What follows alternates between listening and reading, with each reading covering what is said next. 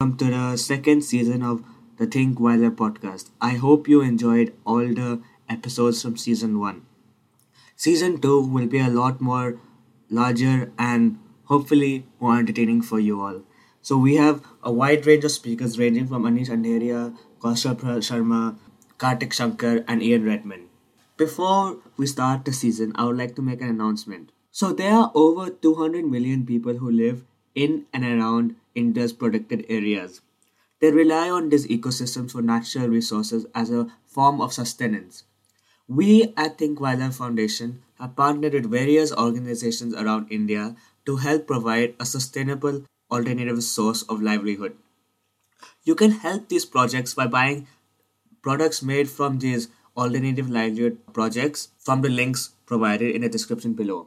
90% of the revenue is being donated directly to the local communities, not only conserving wildlife but also helping some of the most poor people in India financially. In the first episode of season 2, I speak to Azzedine T. Downers. He is currently the president and CEO of the International Fund for Animal Welfare, more popularly known as IFAW.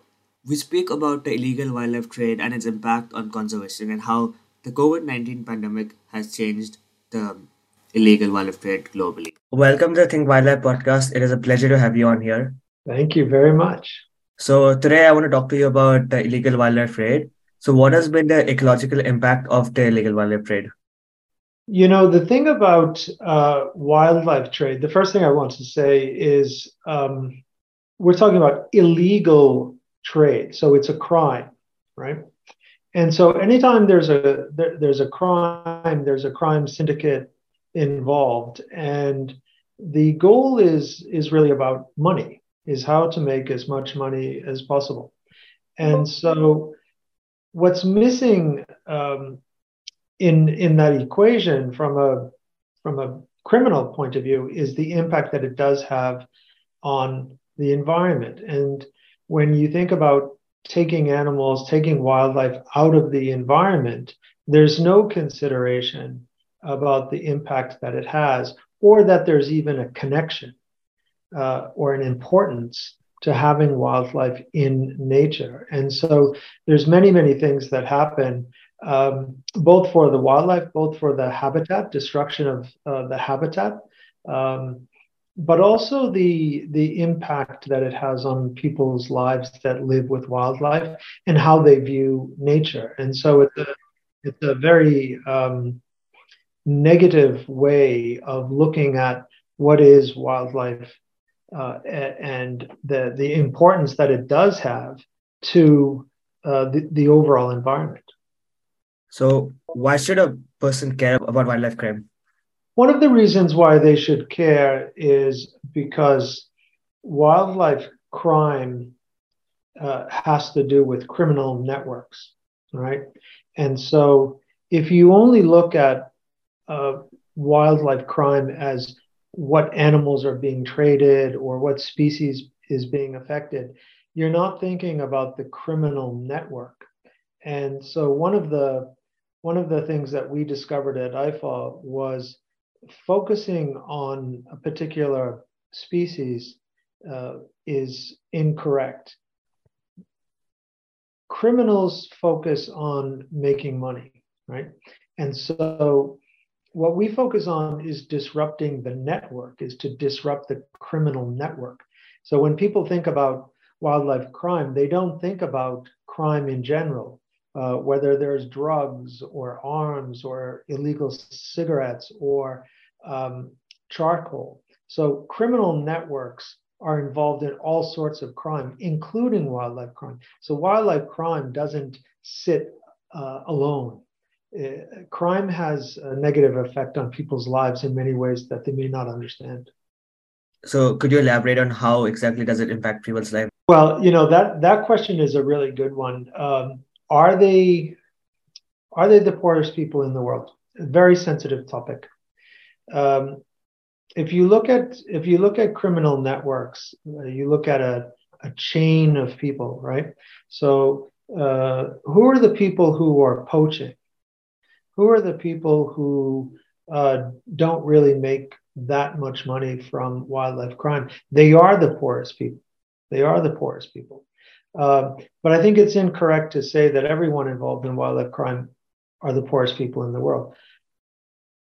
The middle people and the criminal networks, they're making a lot of money on the other side of the chain. It depends on what the product is. If you're talking about bushmeat, for example, you're talking about people who are trying to survive. If you're talking about ivory, the criminal networks that transport the ivory and ultimately the consumers, they're not the poorest people in the world. They're some of the wealthiest people in their countries. So who is most affected? It is the poorest people. It is the poorest people, and this is why just stopping people from trading or poaching or arresting the poorest people from communities is not really going to solve the problem. And unfortunately, it's often the poorest people and the people who are struggling the most are the ones who suffer from some of the efforts to disrupt criminal activity. Those are the people who are arrested. Those are the people who get long prison sentences, whilst the people who are making millions on the other end of the spectrum are often not arrested. So obviously in 2020, the pandemic hit the world and everything changed after COVID. How has the illegal wildlife trade changed after COVID? You know, it's interesting. One of the things connected to wildlife trade, of course, is the ability to transport the product from one place to another. So that definitely was disrupted during the pandemic, and I would say that was a positive side of the pandemic. The other thing that we saw in the pandemic was that there was very little, if any, tourism in some parts of the world.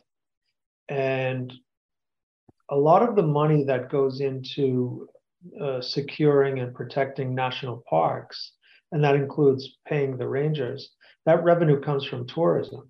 So with no tourism, there was no money to pay the rangers.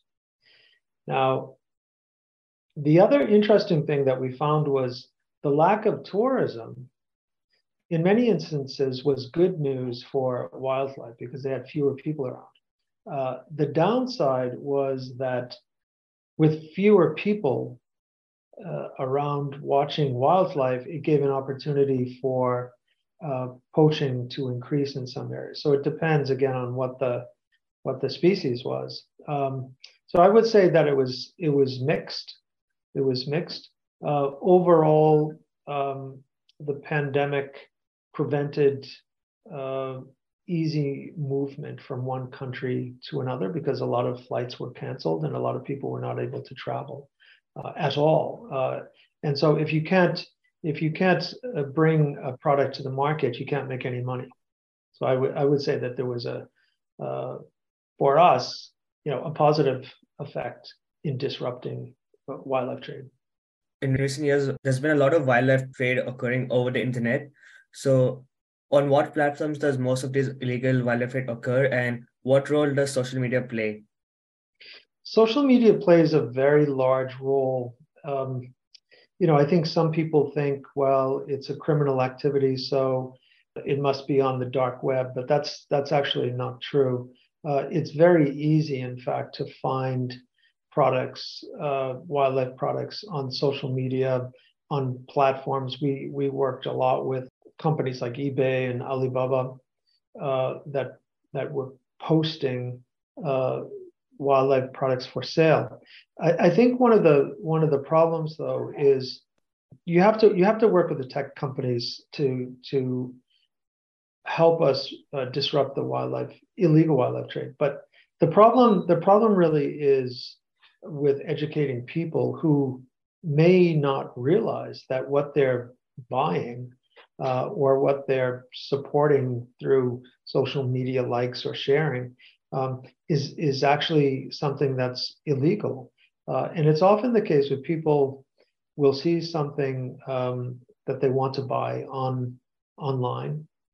Uh, they don't know that it's illegal, and that's why you wind up with the shocking sale of tigers and lions and other animals online. So social media plays a huge part, but people using it um, to purchase, not knowing that it's illegal, are really the problem. So it's important. The tech is important, but people's behavior is more important, I would say.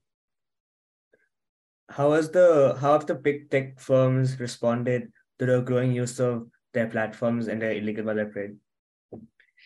We've had very good luck. We have a coalition with Traffic and WWF, and working with platforms, as I mentioned, with like Alibaba and eBay.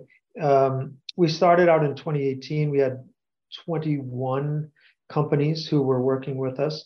We're now up to 47 companies, partners, 11 billion user accounts online, right? So it's massive. The ability to buy something online is massive.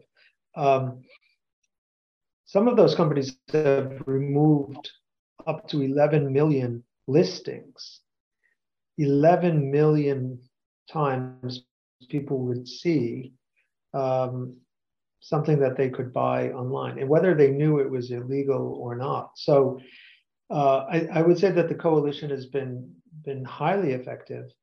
But again, it gets to that fundamental point of, are people educated about what they should or should not do when they see wildlife live and products online? And what are some other ways to tackle the illegal wildlife trade online? Well, I would say that the most important thing is for people to be educated. I would say that we have found through various surveys that we do that many people who are buying products, illegal products online or otherwise, don't realize that it's illegal. And so it begins with the education of the consumer. So what we did, was a three-part strategy of disrupting illegal trade in the source countries, which we focus a lot in Africa, transit countries, and that's why we opened our offices in the Middle East, and then in Asia, to work with Chinese consumers to convince them that what they were doing was having a really negative effect on the overall population of wildlife, and just educating them about where some of the products come. The interesting point in China about ivory, the early surveys that we did showed that people did not know that an elephant had to be killed for the ivory. They all thought that the ivory came from either natural mortality, or that the tooth, which is the tusk in Chinese language, that the tusk simply falls out. And once they learned that, the percentage of people who said that they would buy ivory online dropped dramatically. So again, it gets back to consumer behavior and consumer awareness, and to spread the word on social media that when you see something that you think might be cute, it's actually illegal, and they could speak out. And what have been some challenges you guys have faced in trying to reduce the demand for wildlife, particularly with something as cultural as traditional Chinese medicine? Yeah, Chinese medicine is interesting.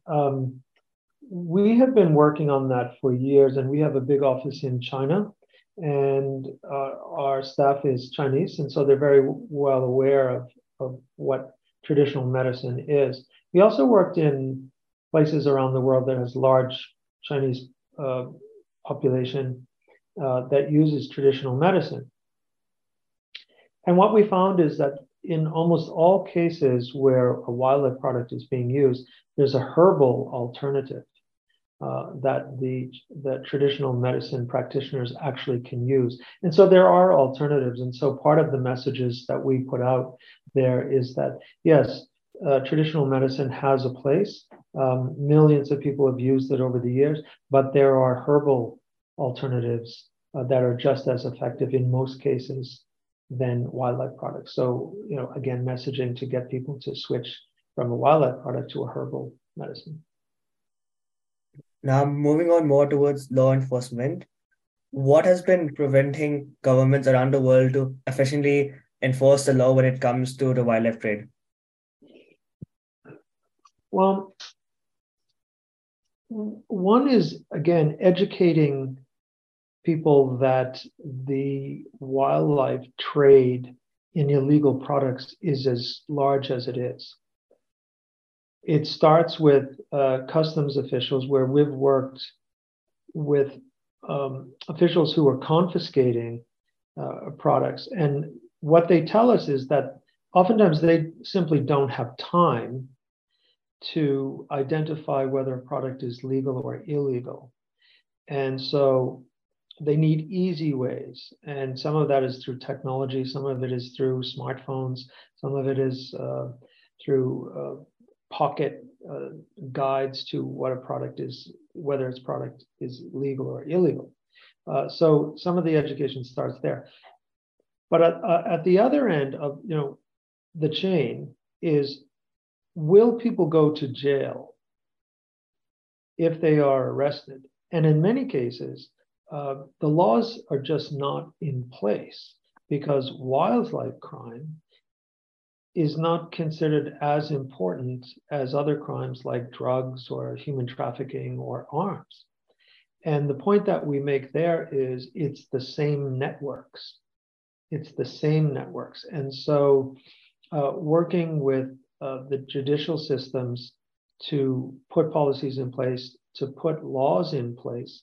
But then also what we found is that once those laws are in place, the judges, the judicial system needs to be educated about the severity of wildlife crime. So it starts with awareness of law enforcement from the very beginning. And oftentimes you will hear, we have more important things to do. That's one of the greatest challenges. We have more important things to do. Wildlife is just not that important when it compares to drugs or arms.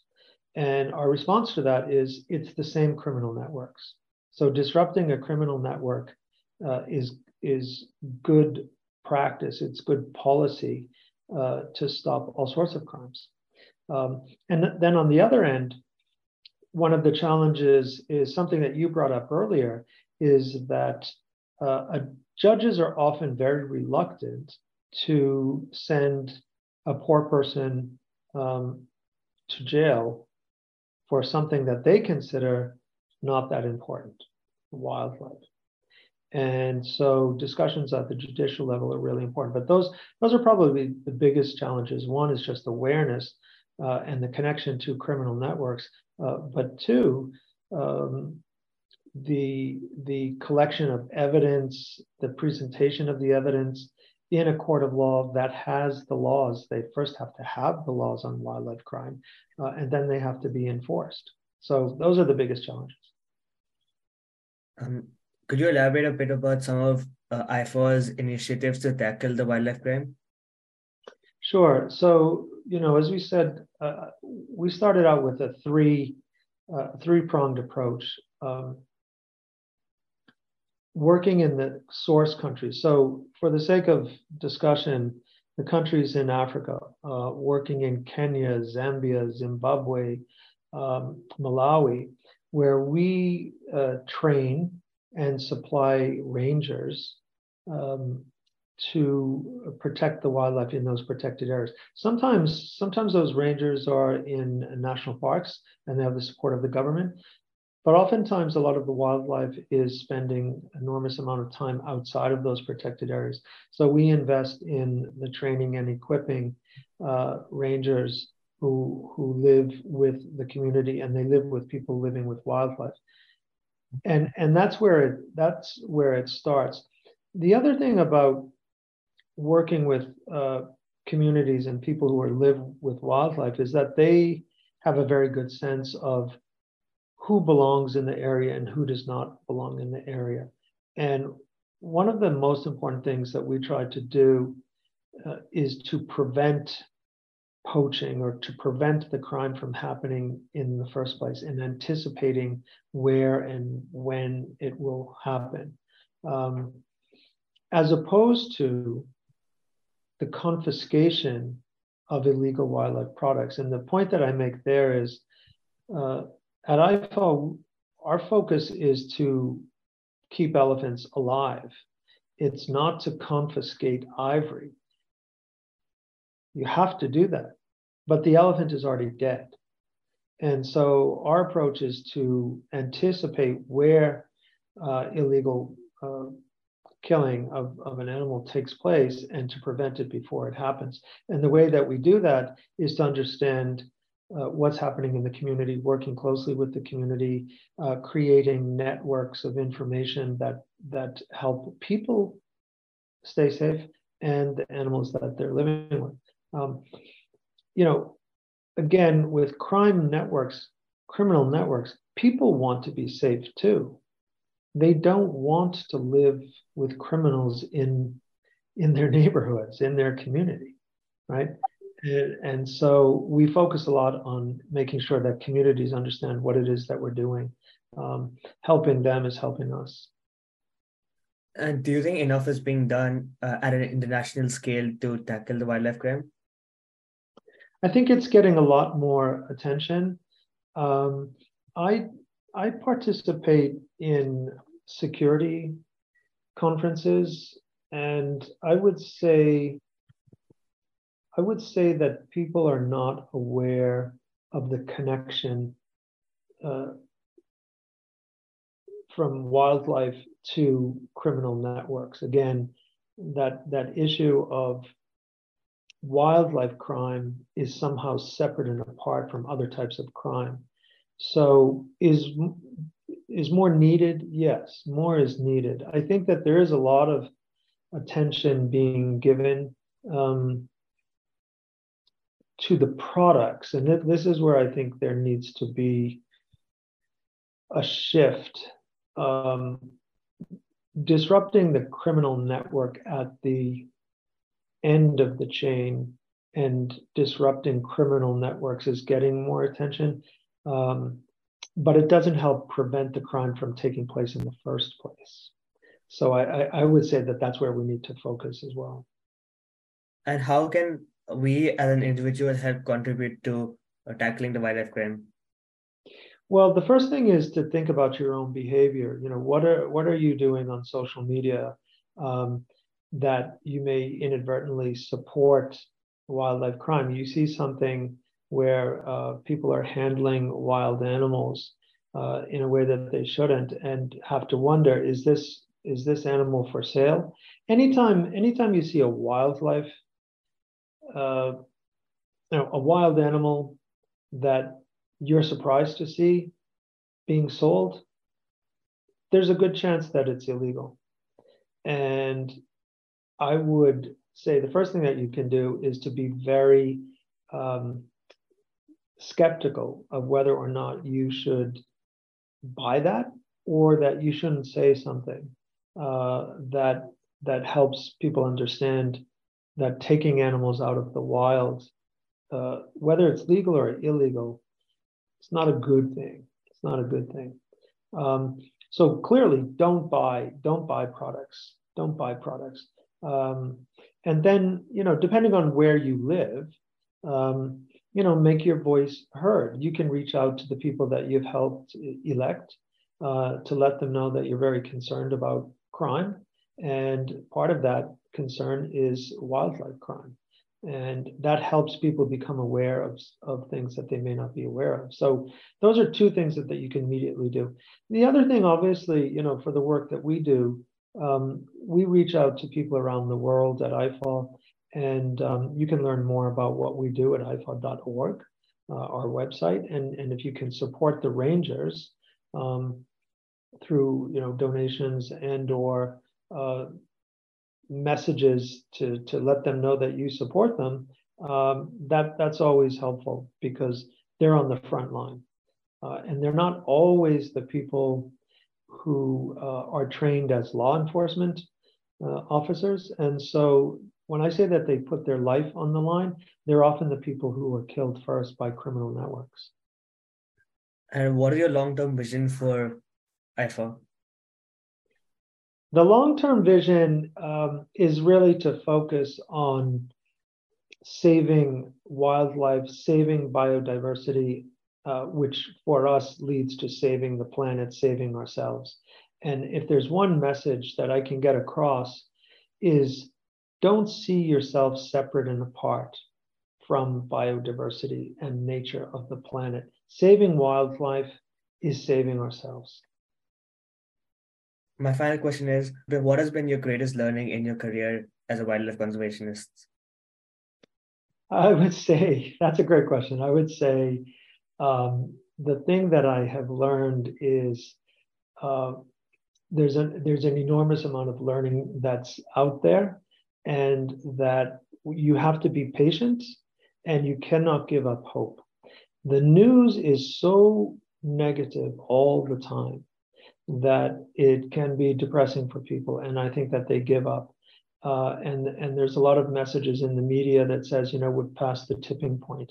But I don't accept that, and that's what I've learned is that if you want to change the world, you have to believe that you can. That is a great statement to end the podcast. Thank you so much for your time for this interview. It was nice speaking to you. Very good. Thank you very much.